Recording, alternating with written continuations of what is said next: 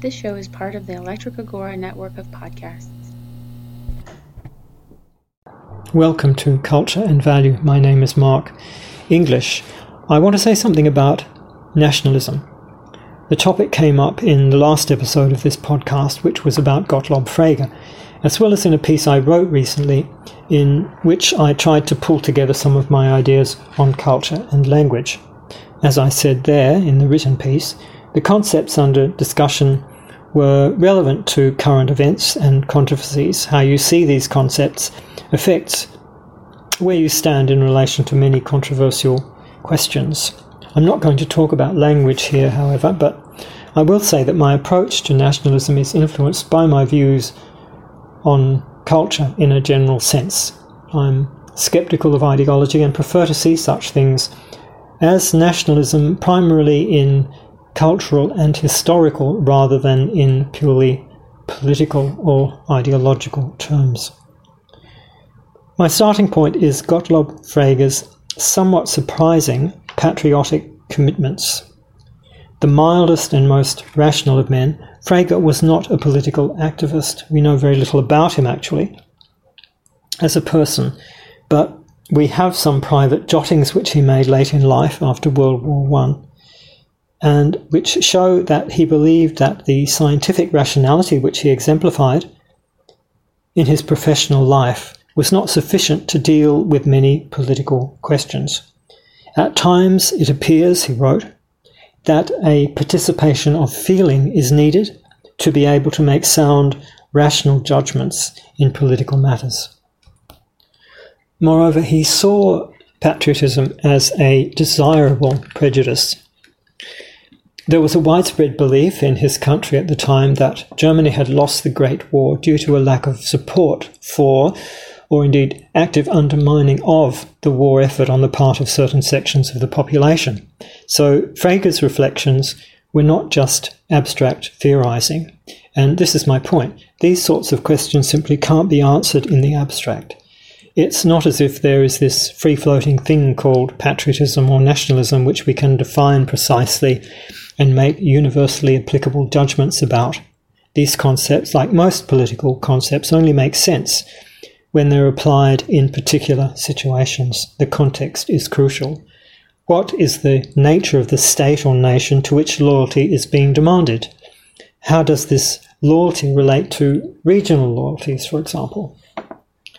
On the latter issue, I often think of an old World War I era British marching song, which I was exposed to as a 2 or 3 year old. I was a mad marcher, and there was a recording of this song that was drilled into my brain.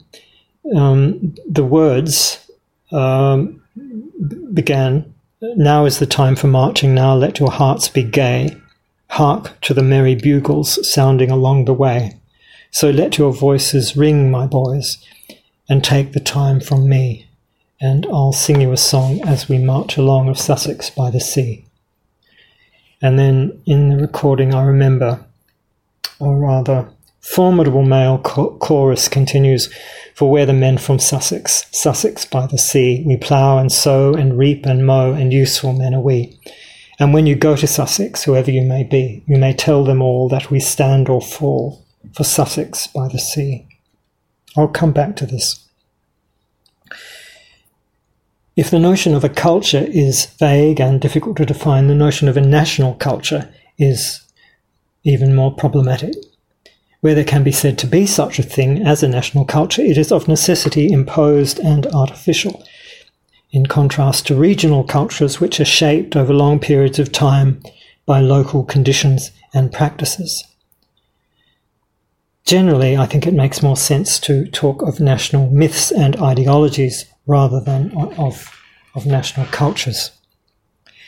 National myths and their associated narratives are not necessarily bad. They can be seen as serving positive purposes. They can help maintain social harmony within nations and counter various kinds of social conflict between classes, between regions, between generations, and so on. patriotic feelings can sometimes seem to arise spontaneously, but usually this is dependent on previous conditioning.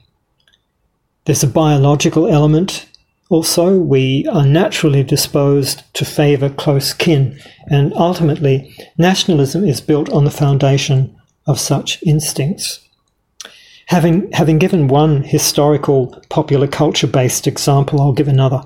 It's a short poem I learned at school as a small child, and it relates to the point I've just made.